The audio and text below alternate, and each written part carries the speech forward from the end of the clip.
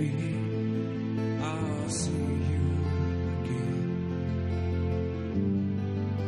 But only time will tell. 17-year-old Angela Freeman was last seen on September 10, 1993, here at the old Pizza Hut in Petal. This was the last place that anybody ever saw her alive. 17 years old, 5 months pregnant. Her bloodstained car was just north of Perry County's Monette Bridge. There's a possibility she might be in the river, so we're checking the river right now with the dogs. Rescue workers are searching the river with dogs, and they are also searching the wooded area here. She had come in from work, and she gave me $80 to pay on her car that we found abandoned out here in Perry County.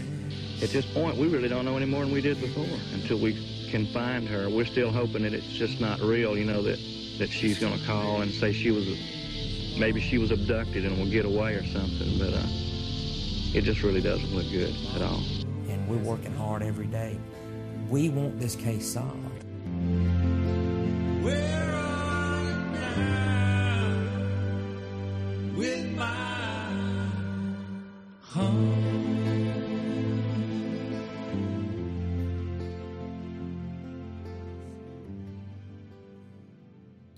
As we near the end of Angela Freeman's story as it stands today, there are 3 things I know without doubt. The first, Angela's undying love for her brother Nicholas. The two might fuss and fight as siblings sometimes do, but she would do anything for her little brother. Her friend Mary, whose name we've changed at her request, spoke of it. And she loved her brother unconditionally. Always wanting to check on him, always wanting to make sure he was okay. And her friend Kim added, "The little brother, yes, maybe she loves him." That's what everybody has told me. When she would see him, like whenever, I'll tell you, that it was like she was being like a little Christmas tree when she light up. Because whenever, look at Nicholas's little baby picture, you'll see why. That thing was as cute as a button. Angela had a heart-to-heart talk with her little brother just a couple of weeks before she disappeared, according to Nicholas Freeman, who was 14 at the time.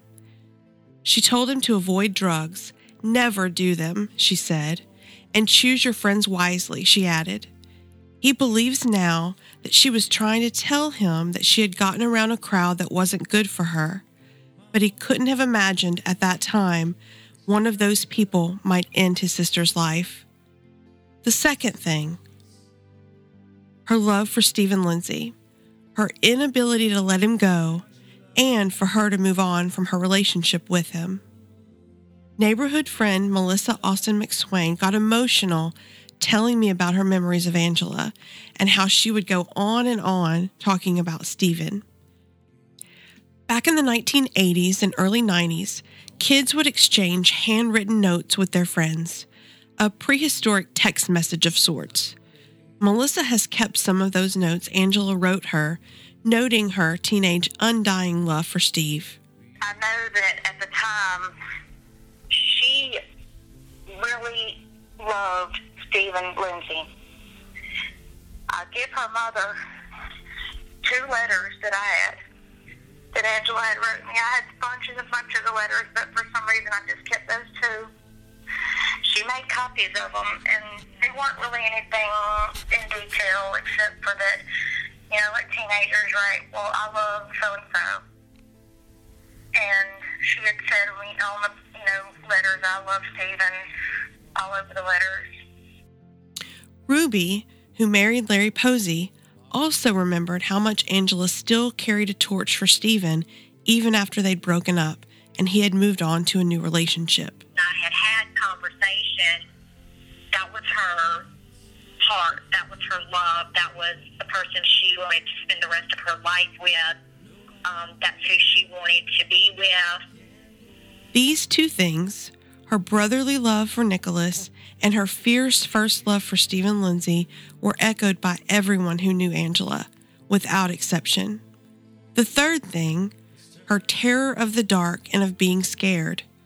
This fear is why many of Angela's family and friends have trouble believing she would have driven herself to the Monet Bridge that September night. She told her friend Mary one night a couple of years earlier, when several friends were at the bridge and she had gotten scared, that she never wanted to see that bridge again. But we all know the old saying about never saying never. Angela's brother agreed she wouldn't go to the bridge, at least not by herself, because she was even afraid to watch scary movies. But all of us act out of character sometimes, or for some people in ways that we wouldn't act for others. And sometimes we make crazy choices when we are in love.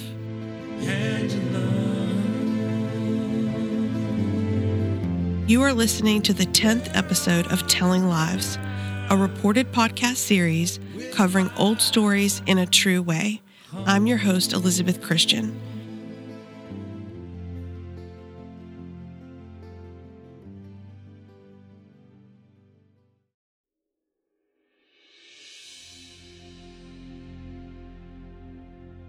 Growing up, my dad was the advisor to the student newspaper at the high school, where he taught history and my mom taught English. I remember as a little girl watching him and his students paste up the stories on large, broadsheet-sized pages and being inspired by their ink-stained fingers after they'd typeset the headlines for the weekly edition of The Breeze.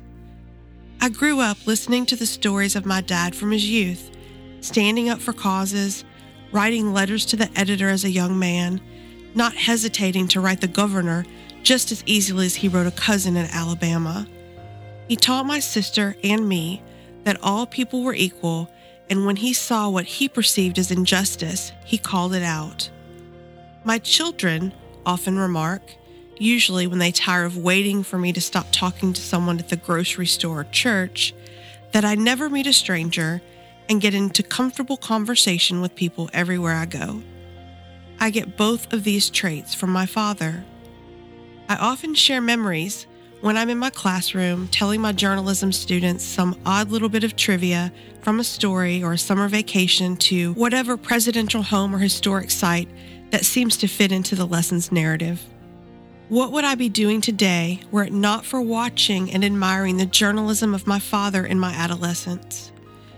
My desire to know things and solve real-life puzzles and ponder historical conspiracies from JFK to Lizzie Borden to the little-known Newman-Pritchard feud in rural Bude, Mississippi.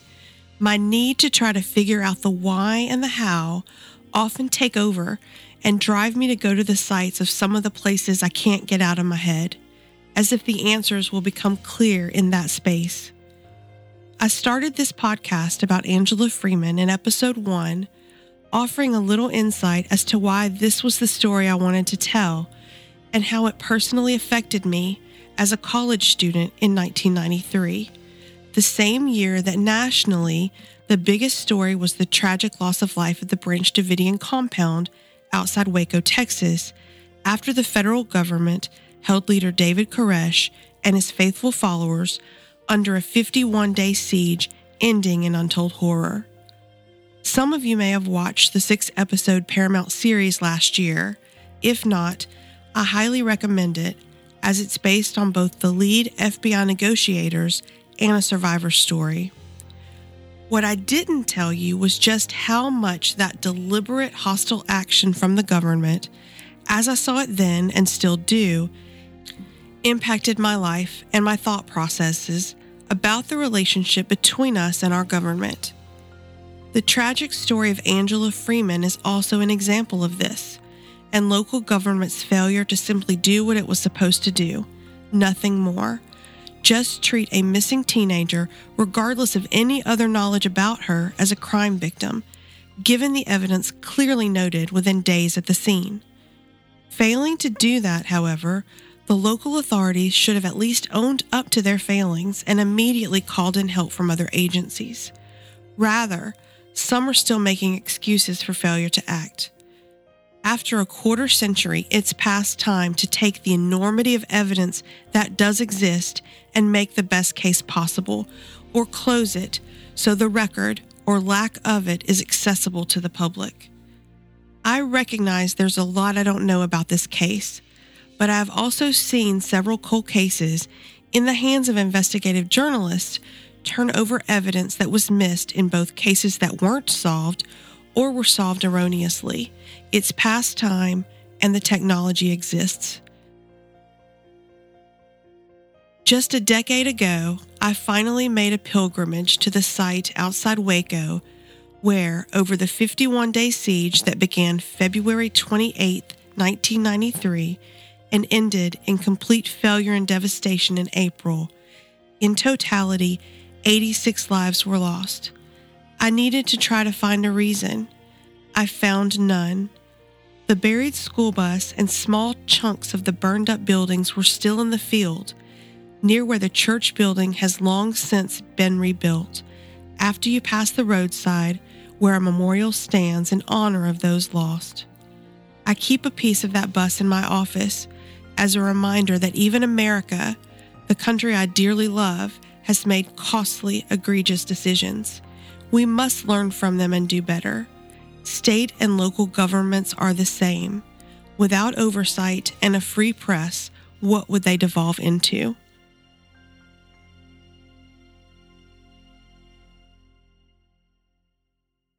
I finally sat down with Mary one afternoon in January outside her parents' home in Petal. Unlike most of her friends growing up, she lived in a stable two-parent household.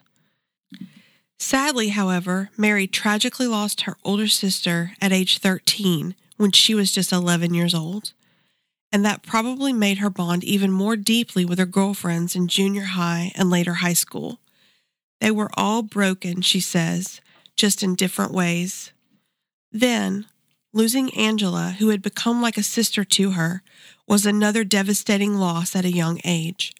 There was a really freaky situation one day that kind of freaked me out, which I had to step in front of Angela, and I was like, look, let's just go, I told Miss Deborah, I said, Mama's out there waiting, so we're just going to go on. And so when she realized my mom was out there waiting, I was going to leave with Angie, and Angela said, hang on just a minute, I can't leave without telling my brother goodbye. And she loved her brother unconditionally. Always wanting to check on him, always wanting to make sure he was okay. And so we got in the car, we come here, and she spent, I think, the weekend with me that weekend. And there were several times that we would go and get her. Me and my mom would go and get her if she called and wanted to come and visit and stuff. We would go and get her. There was no questions asked. If Mama, can we go get Angie? She was like, yeah, baby, we can go do that. Because Mama knew I needed somebody too. Even though I had my little sister and I love her to death. Because that's my little sister. My mind was in a different place because I had lost my best friend as my older sister. Someone I had grew up with, because we were only, we're not even 2 years apart from each other. And so that's why she let me have my friends over pretty much any time. I'd make a tent in the summertime, and even Casey done it with me. We'd get in a tent, and if they didn't want to stay all night in the tent, we'd come back inside. Or, but we'd have our little lights going. Mama would bring some snacks out there for us and stuff. All this was not there at the time. So this is where I would put the tent right here. And, I just try to make it as fun for them as I could while they were with me. Mary told me she doesn't believe to this day that Angela would have driven to the bridge of her own volition because of something that happened out there a couple years prior.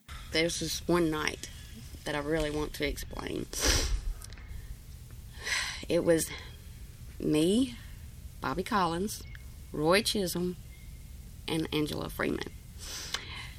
She was like, I really don't want to stay here tonight, and this, that, and the other. I don't know. I can't remember what was going on. But I know she was upset. So she was like, I can sneak out, and y'all can meet me on the road right there behind the house. And I was like, girl, you don't need to be sneaking out. I'll just call and see if you can stay the night with me, you know. And she's like, no, she's not going to let me go nowhere tonight. Well, that was the only time we'd done that, you know. And I felt bad after we'd done it, but it's something that all teenagers do, you know. I never snuck out or anything because I didn't have to. All my friends were around here and stuff, so we just, you know, if we got out in the middle of the night, we was walking on the streets, you know. We had the fire chief over here watching us, my military dad over here watching us, and but so we go and we pick her up that night. Was that your dad? Yes. Okay, I thought when you pointed that way that was your dad. And, so we went and picked her up that night, and she was like, oh, so what are we going to go do? And I was like, I don't know. I was like, y'all, what are we going to go do? They said, well, let's go get some Mad Dog 2020 and stuff like that, you know, because, hey, that was a quick buzz, you know. So he was like, okay, yeah, we were all for it. And then, so we went and got the Mad Dog 2020. I remember like it was yesterday. She had banana, and I had the grape. I like grape, and she liked the banana. Well, and they come in these little, I guess, pint bottles or something, quart bottles. But we was sitting there drinking on that. We was just all four goofing off, and then we ended up going down to Monard Bridge. As you first get to the bridge, there was a big old oak tree or a pine tree or something other right there. I can't remember what kind of tree. But we sat right there at the bottom of that tree. We was looking at the bridge, you know, and it was late at night, and I can't remember which one, if it was Roy or if it was Bobby bringing up these old ghost stories and stuff, okay? And they were talking about the things that supposedly happened on that bridge and stuff, and that you could hear the people, if you get real quiet, you could hear the people, you know. And what really freaked her out, she was already ready to leave when it got to that point, you know, because she was like hearing stuff after that, you know. And I was like, it's okay, girl, if anything comes out of these woods, I've got you, you know. And she was like, well, Roy started climbing the railing of the bridge to get on top, and that freaked her out because she thought that he was going to fall to his death, right. You know. And at that time, you know, he liked her, you know, but I don't think she too much liked him. It was just that she was with me that night, and it was just, you know, four of us. But anyway, so when he starts doing that, she really goes to freaking out. She starts crying. She's like, oh, get down, you know. So I tell him, you know, me and Bobby tell him, get down. And he come over there, he's like, girl, it wasn't nothing going to happen. I wasn't going to fall. And he was trying to calm her down, and she was like, I'm just ready to go. And she was like hysterical. Like, I knew when she said these words, she meant every word she said. She said, I never want to see this place again. I never want to come back down here. I'm terrified of this place. Just from the simple ghost tale that was said, and then him climbing up on the bridge, it kind of just slung her around. And so I was like, that's it, guys. We're leaving. She don't want to be here no more, and she's serious. I don't want to put her through this, you know. And she was like, thank you so much. And I was like, you know, girl, if that was me and I wanted to go, I would, you know, hope you said, let's go. So we left. So I know for a fact there's no way, and you can ask these other two people that were with us, Bobby and Roy. She was horrified that night, and she would never go back there, willingly or by herself. But she did go back, several times in fact, in the company of Stephen Lindsay, according to her mother, Deborah. And, in a horrible twist of fate, it would be this place that she had begged to leave and to never see again that would be the site of her death, almost certainly. Longtime friend Casey Prine-Janice said it would have taken someone very special to Angela to get her to go out to such a creepy place as the Monad Bridge. She broke it off with this guy, Steven, which his sister says, no, he broke it off with her, blah, blah, blah. I don't know what happened there. But just for her to be up there arguing with him at the Pizza Hut, Mm-hmm. And then right after that, you know, they find her car.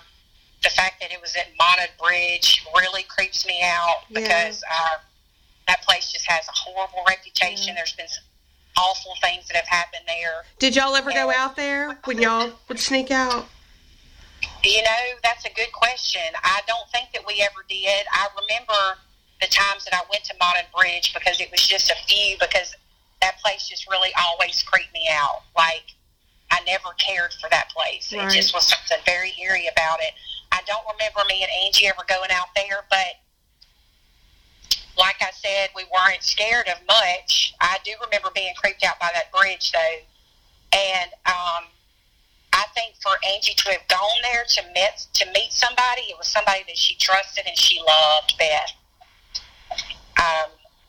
If it even happened like that, her car was there. Did she drive there?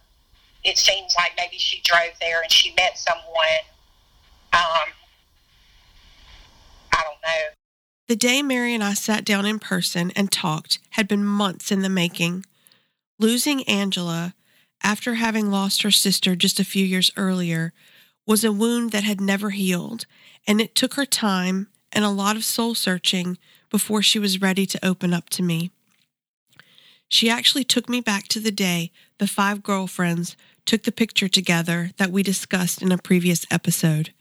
But then, we reached high school, and I'm going to take it to the day we got our picture taken. Not going to mention no names, but one of them didn't have enough money to have their picture taken for that school year. And so me and Casey got together and was like, okay, look, let's pitch in. We got a few dollars left over from the day. Let's all pitch in and let's do a group picture. And so we got the other girls together and we was like, we're going to do this group picture. You know, this is our last day. We can't do it. We ain't got no other day to do it. And so we did. We pitched in together. We had just enough money to do it. The man said he didn't normally do it, but he would do it because we paid for it. And it was the only one that anybody ever got to take like that. Nobody ever got to take group pictures for school. And I just hate that we didn't have any more pictures like that together, because that was a good group. I mean, we all had our problems and stuff, but we wasn't really bad. We wasn't bad kids. We just had bad dealings, you know. So we worked through them the best way we knew how. Then we got to the end of Angela's story. In the summer of 1993, Deborah and her children moved to the house they would share with Bill Stewart, whom Deborah married 2 weeks before Angela's disappearance. Even though Angela and Stephen Lindsay had broken off their relationship early that year and he was seeing someone else, Angela still carried a torch for him. Several friends, and even Larry Posey, who Angela dated in 1993 and was possibly her unborn child's father, spoke of Angela's continued devotion to Stephen. We have reached out to Stephen several times and through friends to talk to him, but he has not responded. Angela's friend, Melissa Austin McSwain, and her brother Nicholas had both seen them together after they had broken up in 93. McSwain recalled after Angela went missing, sharing her knowledge and pictures of them together with an investigator at the Petal Police Department, but nothing ever came of it or the items she turned in. Years ago when I spoke with David Bassett. Okay. And he got copies of the letters that I had too. And I had several pictures, you know, while we were in school. I had, I guess, 3 or 4 years of her school pictures, and I had probably about 4 or 5 pictures that she borrowed my camera one time. And back then it was just, you know, the little 110. It was a 110 film. And I wish I had all that stuff, but it was the year 93. And I don't know who took the pictures, but it was at her house where we lived on Trailwood Circle. One picture that I had forgot to show them at the time but her and Steven had actually taken pictures in one of those little photo booths at the mall, black and white. But I had forgot to show that to them, and I think I still have that. I tried to contact David Bassett, but he did not respond. Bassett is currently a candidate for sheriff in Forest County, Mississippi, where Hattiesburg and Petal are located. Deborah told me Steven had been to their house in the summer of '93. I come in, and Nicholas one day said, Mama, you know Steven was here? And I said, what? Apparently, Steven... That was the earlier... Yeah, the same one to Pizza Hut. He started coming back around to the house that we just live in. Mm-hmm. But he had a new girlfriend, too. His girlfriend didn't live here in Mississippi. She lived out of state. So naturally, he would go see her, and she would never know that he was still seeing another one on the side. Okay? But anyway, I asked Angela, I said, is Steven coming around here? He came by, and plus he come by one day and changed her tire in the parking lot. Yeah, so. But let's get back to Mary. She was probably Angela's closest friend and confidant at the time of Angela's disappearance, even though she had gotten married and moved about an hour and a half away from Petal. Matter of fact, when I got pregnant and she found out about me being pregnant, she was so excited, and I was relieved that somebody was excited because I was scared, so that's, another reason why we stayed so close together and everything, because I looked at her and I seen how excited she was, and immediately I told her, I want you to be the godmother of this child, and she was like, what? And I was like, yeah. And at the time, we didn't have a name because we didn't know if it was a boy or girl or anything. Matter of fact, the whole pregnancy, we thought it was a boy. So when Savannah Lee was born, it was very emotional, happy, excited, scared, because I was just a child, having a child. But immediately, I already had a name picked for a girl. I already had a name picked for a boy. But the moment she was born, that all changed. Because she didn't look nothing like those names. And I told Angie, I said, I'm giving her your middle name. I said, I want her to be a part of you because you're going to be a part of her. If anything happens to me, I would hope you take care of her, When was she born? She was born June the 2nd of 92. And so Angie did get to spend some time with Savannah. I was going through my divorce with Bobby and everything. They had started seeing each other at one time, talking and hanging out and stuff. Wasn't nothing really serious. I knew it wasn't, but I was glad in a way because I knew she would be around my daughter when he had my daughter. So I felt safer with my daughter, being there. And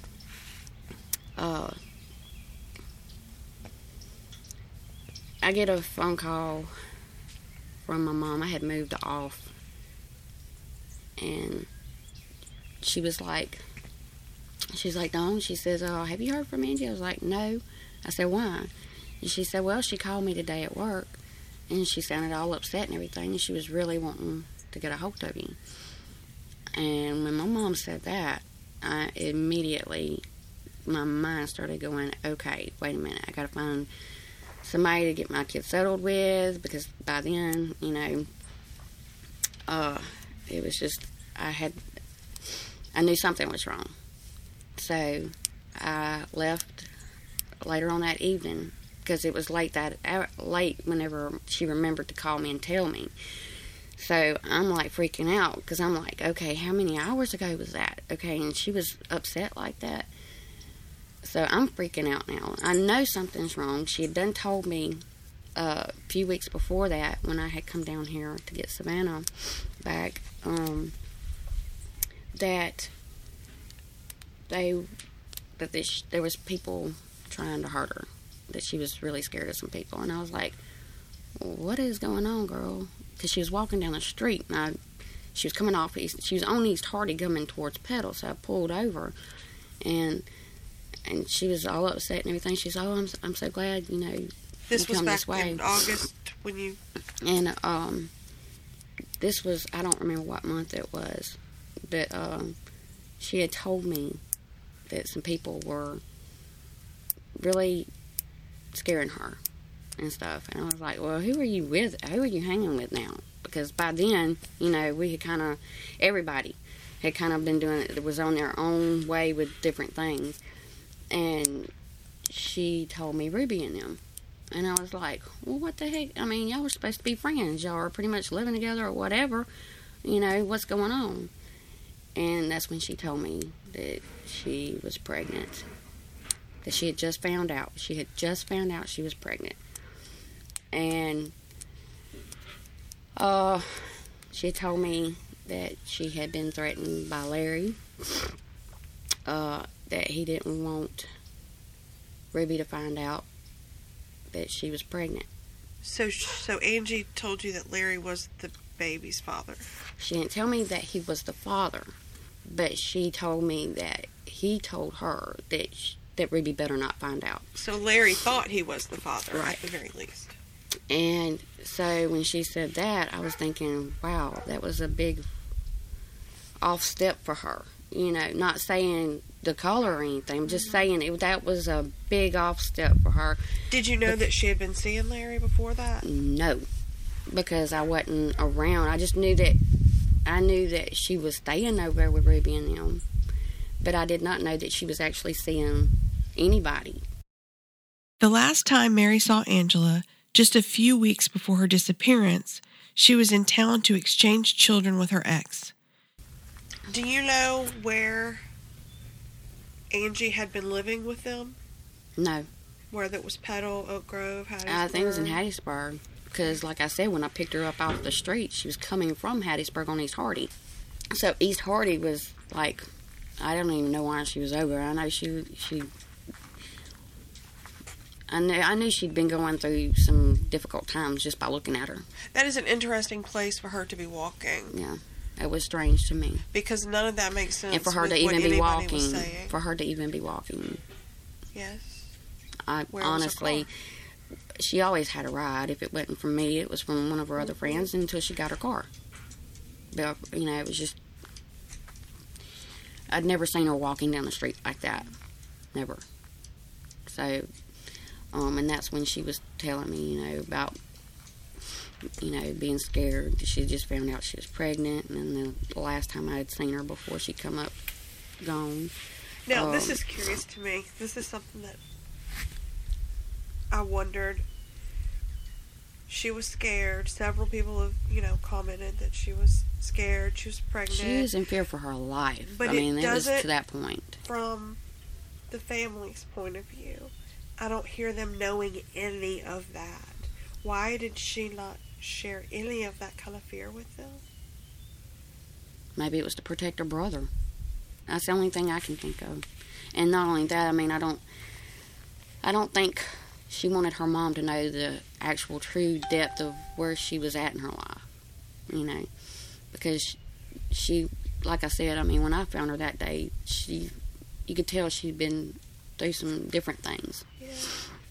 And I did. I felt really bad, you know, because I had to go back home, which was away from here. And yeah, all the time I think, you know, if I just told her, look, don't worry about any of that.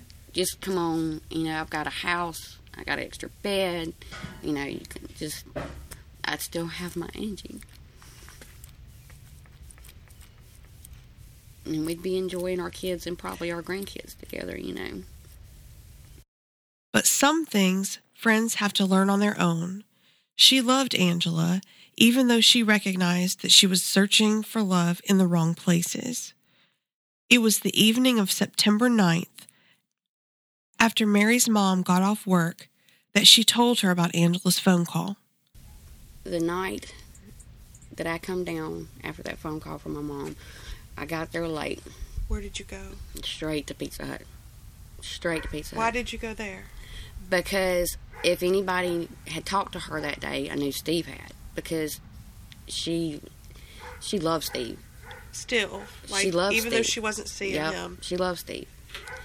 And so when I got there, is after they had done closed, because there wasn't no vehicles there besides the people that was working there. I could tell that there was one other person working there, but I couldn't see who it was because I was outside. If you pull into the Pizza Hut lot like you're pulling in, like you're supposed to, and you go all the way around the back and come in like you're coming out. Okay, I parked beside his vehicle, by Steve's vehicle. And do you remember what time it was? I guess he had saw me and he'd come out the door. And I got out of the car and I was like, "Hey, Steve," I said, "Have you seen Angie today?" And he was like, "She just left." And I was like, "Well, where did she go?" He said, "I don't know."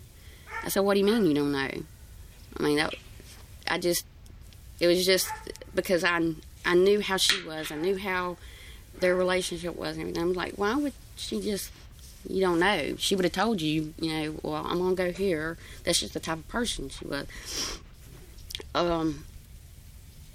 He said, "I don't know." He said, I got a phone call, had to go in and answer a phone call, and when I come back out, she was gone.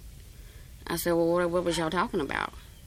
And he told me himself. He said, "Well, she come up here, want me to get back with her." And she was all upset and crying and everything. And I told her. I just flat out told her, "No, we're not. You're not going to mess up my engagement. I have a fiance. You're not going to mess that up." I said, "Well, what did she say?" And he said that she just kept crying and begging him and saying that that she was scared for her life. I mean, he was even telling me that she said she was scared for her life. Okay. Did he know why? Which in the conversation when I said scared for her life, I said, okay, so if she's telling you this, and this is what I'm telling Steve, okay, if she tells you this, then why did you not say, "Here, come in here with me. Come in here with me, at least get out of, sight or something." If someone's begging you, then you should know something's serious, okay? He had a nonchalant attitude, okay? Did he not believe that she was really scared? My feelings was because I know Angie. She would not have just left in the middle of a conversation with someone that she was begging to get back with, especially Steve. She would have waited on him to finish his phone call and then finished and, at least said, why? Just please, why, or even though he's done told her this, she's still going to want answers. That's just her. She's wanting to clinch on to something. So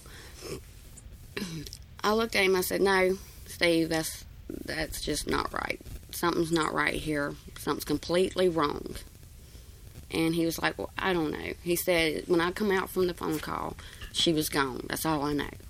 But he was still there. He was still there. And somebody else was still there. Somebody else was still there. You just don't know who it was. I don't know. Do you remember about what time that was? Like I said, it was like right there at closing time. That you could tell that they'd done cleaned up, basically. They were probably doing, whoever was in the back, which might have been Chris Mooney, because I didn't realize he was supposed to be working that night. My main focus was where was Angie, And so whenever I couldn't really get nothing else besides, I was just telling her to go on, she needed to leave me alone, that she wasn't going to ruin my engagement with my sweetheart. I was like, that's messed up. Mary left and searched around Petal for Angela, but never found her friend. But she didn't know that Angela was in the process of moving into an apartment in Hattiesburg that weekend with her Crystal's co-worker, Paula Kraft.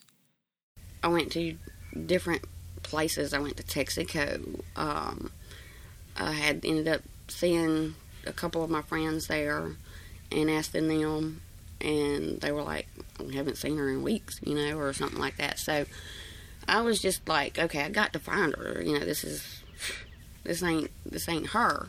So I'm thinking, okay, well, I'll wait and see if I can find her somewhere riding around in Petal looking for somebody, because this just ain't right. I had a gut feeling something was terribly wrong.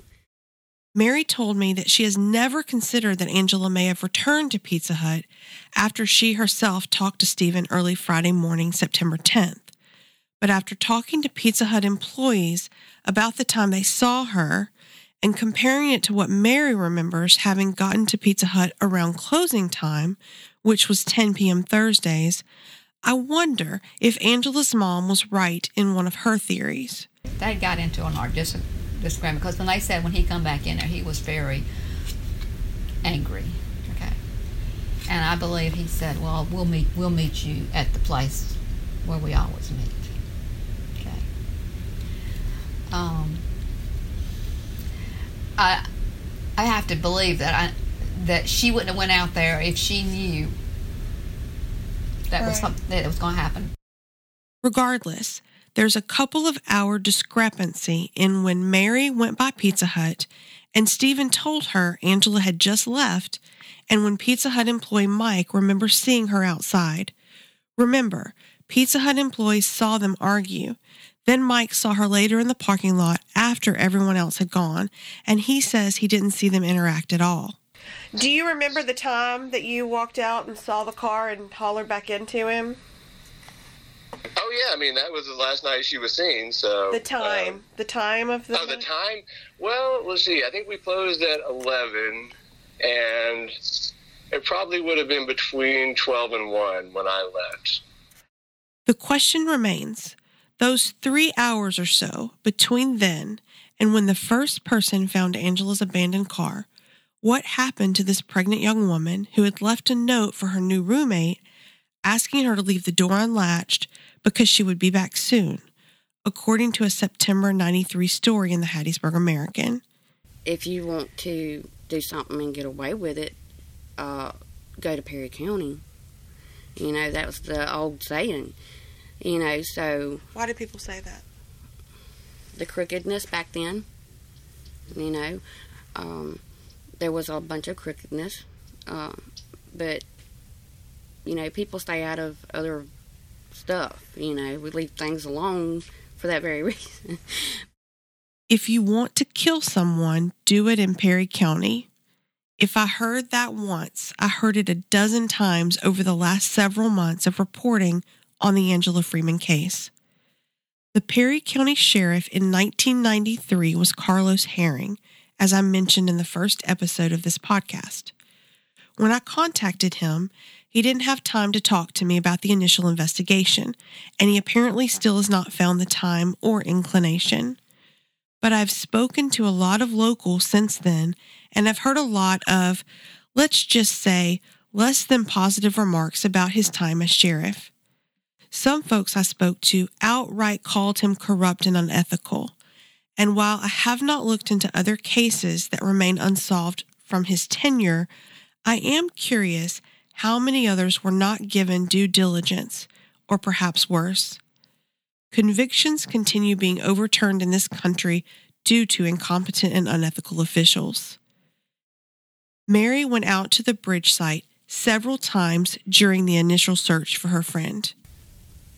When they started doing all the searching and stuff, when they said that she was missing and that they had found her car, and where they had found their car, guess what? I loaded up in my car, and I had to go for myself to see where she was supposedly be down there, you know.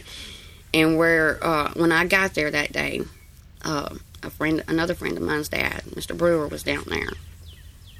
He was just as upset as I was because he knew us girls were all good friends. Us Holly Brewer, all of us, you know. And I told Mr. Jerry, I was like, something ain't right about this. He said, no, baby, it's not.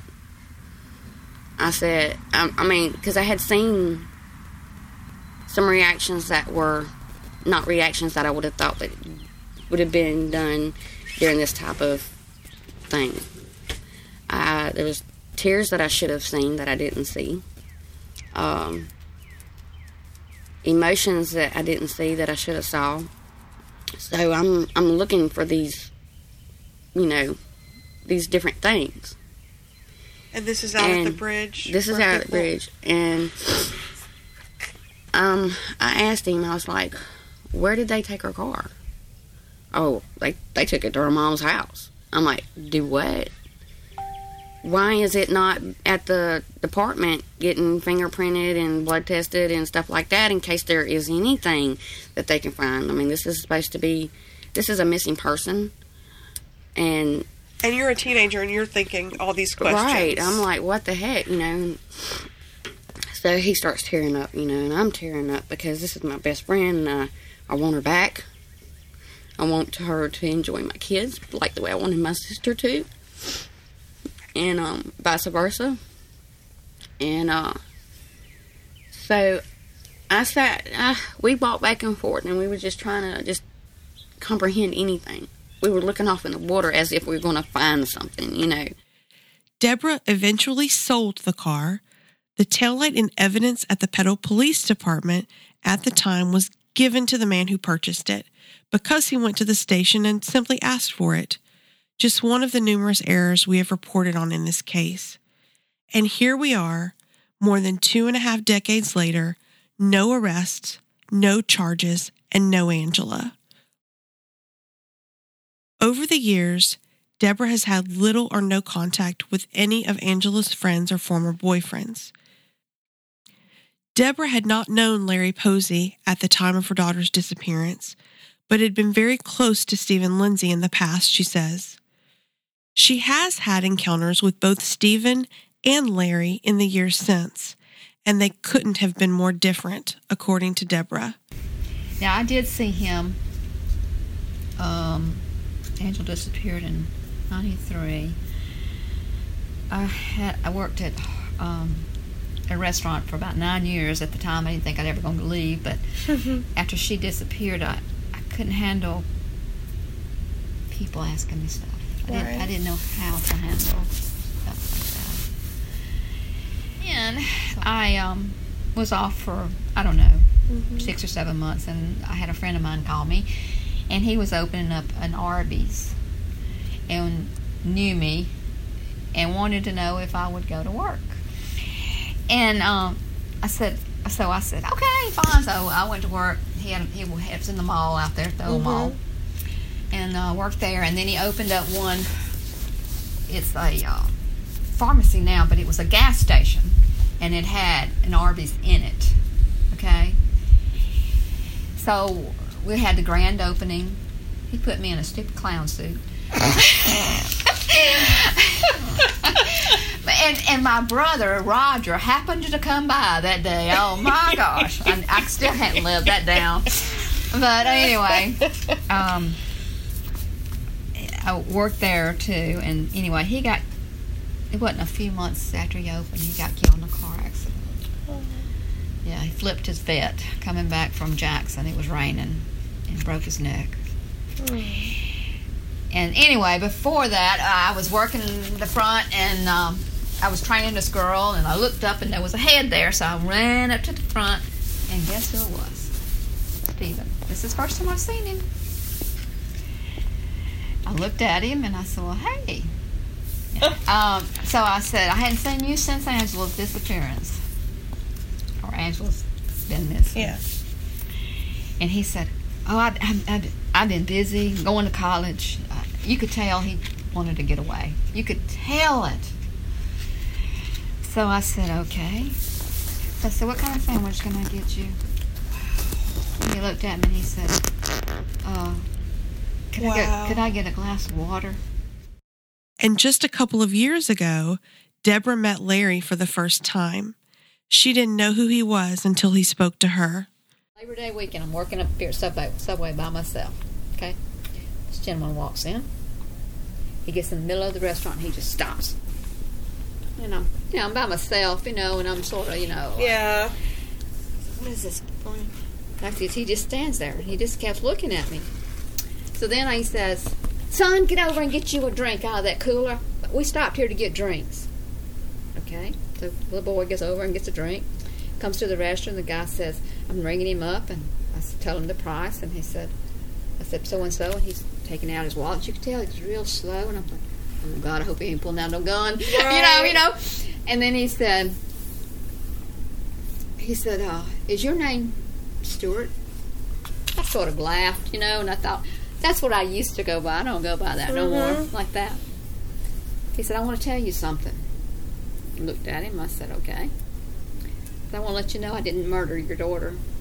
And I looked, and I glanced at it, and I said, who are you? Oh, I bet the hair on your arm stood up. Oh, and he said, goodness. my name's Larry Posey. Because I didn't know what the guy looked like. I'd never seen him. Oh. That's right. I never met him. So then he said, I looked at him. I said, Larry, I'll tell you something. I know for a fact you didn't murder my daughter. He had to hug my neck before he left that place. Tell me another thing. Why in the world would you stop at a Subway to get a drink? No, there's other gas stations. He said he didn't know I worked there. He said, I have no idea. Because nobody stops at Subway just to get a drink. No. I'm telling you, it's all, I can't explain it. It's all. But I think God was testing me inside to see what I felt like towards him. Yeah. Yep.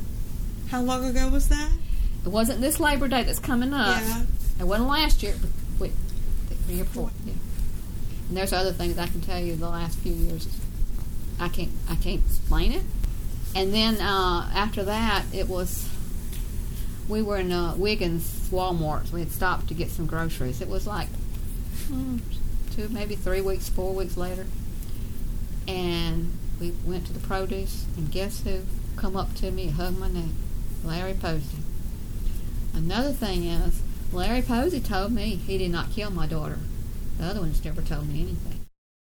After more than 20 years of being questioned about Angela Freeman, Larry Posey says he tries not to think about Angela's disappearance, but having a cloud over him has made this difficult, he told me back in the summer when he called me from Kuwait, where he was stationed. Larry also told me he remembers the day he met Deborah for the first time. He offered his thoughts as to what may have happened to Angela that night. To this day, I have not talked to Nick. I have not talked to her brother to this day. I was going to this one. I had 2014, maybe. I had moved to Wiggins, and I started working.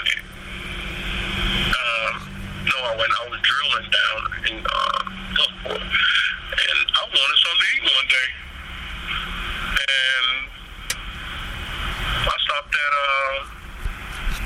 Subway, and I looked, and a tear came in my mind, and I said, "That's gotta be Miss Stewart." And I said, "Miss Deborah, do you know who I am?" And she said, I forgot what she said. I don't know if she said, "I remember you," or I don't know. I forgot what she said. And we got to talking, and I was like, "Miss Deborah, I'm looking at you in your eye. I didn't have anything to do with the disappearance of your daughter." And ever since that day,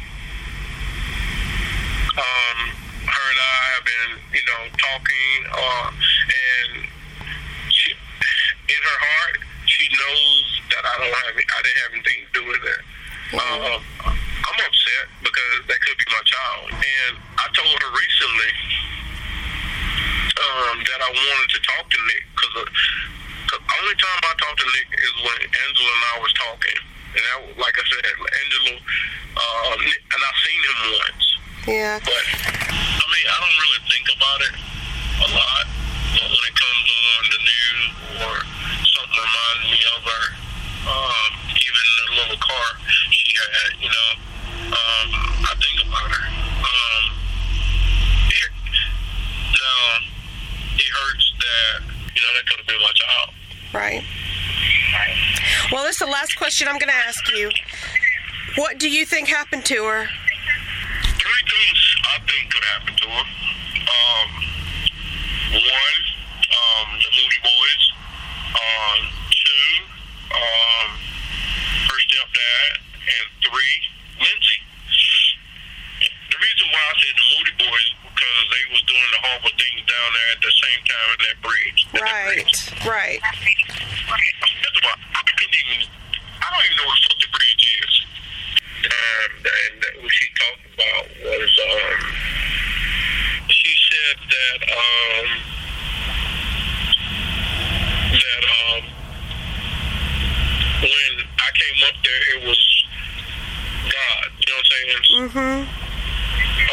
pointed me in that direction. But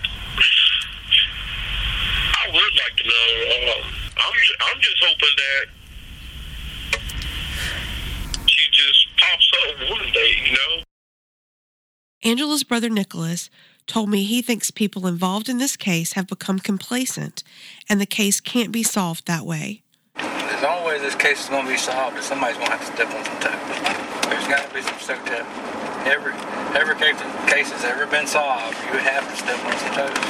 So the DA or whatever, you're going to have to do what you got to do to make that DA say, yeah, let's do this. You're going to have to get something on it and say, look, you're going to do this. This case needs to be solved. This community is 25 years later, how many missing person cases have you seen that people are still interested in? Every day you wait is a day wasted. We wholeheartedly agree and are excited to see big changes in law enforcement and in the Angela Freeman investigation coming out of the Perry County Sheriff's Office.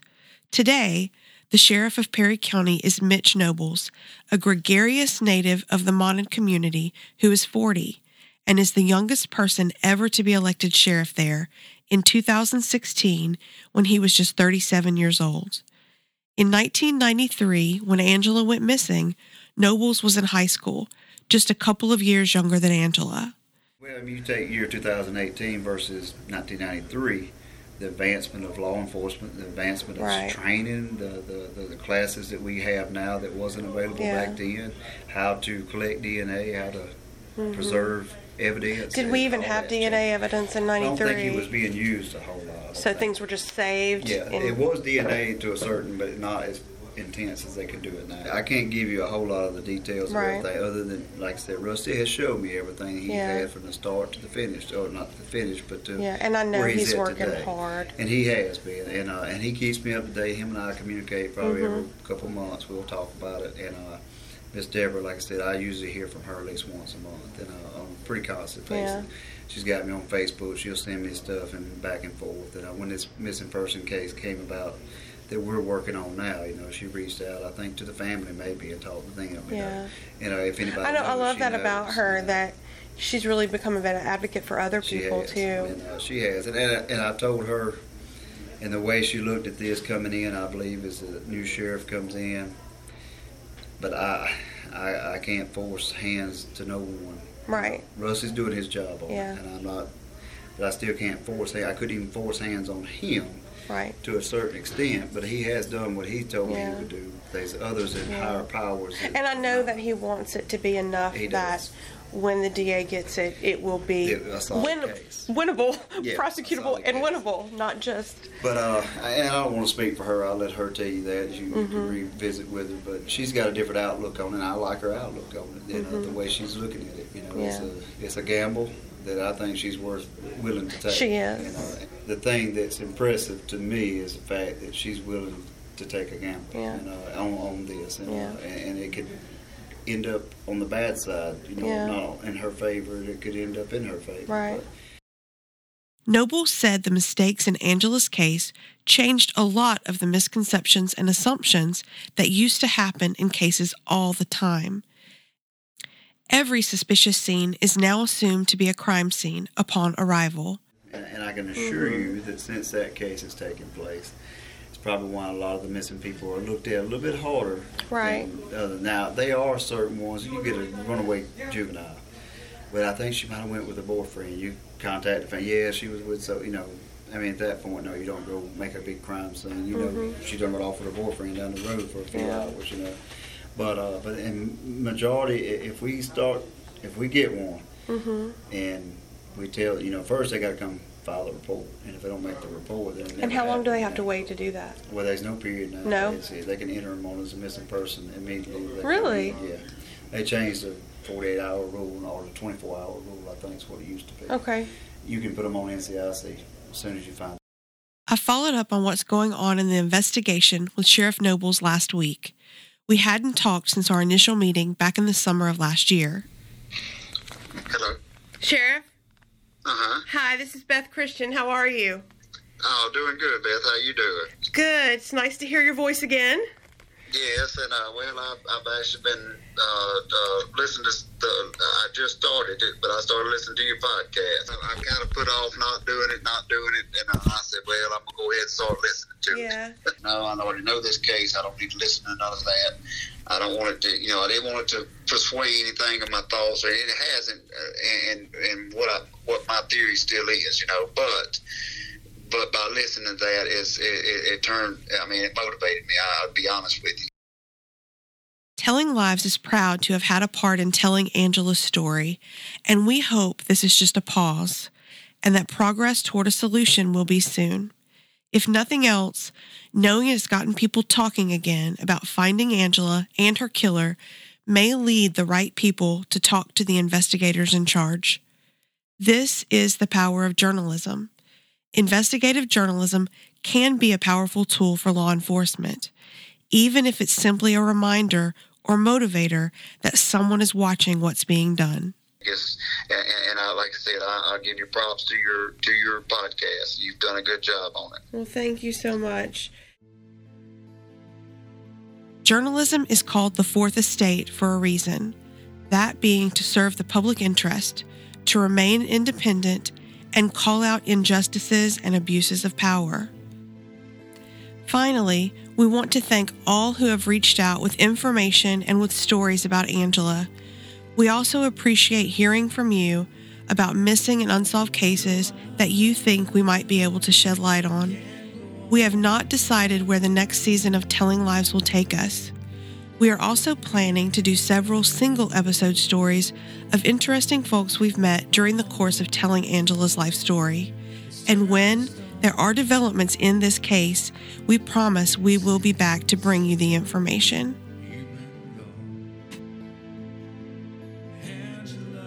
Telling Lives is brought to you by reporter, writer, and host Elizabeth Christian, producer Brian Manuel, associate producer Jerry Clark, reporter and researcher Alina Noakes. Original music by Nicholas Freeman. If you like this episode, subscribe to Telling Lives podcast on your favorite podcast app. And if you have any information about the disappearance of Angela Freeman, contact us at tellinglivespod@gmail.com.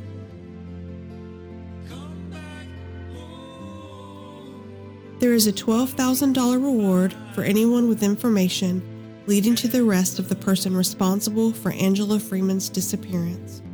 Contact Rusty Keys at the University of Southern Mississippi Police Department. Special thanks goes to Louisiana College for partial funding support for this project.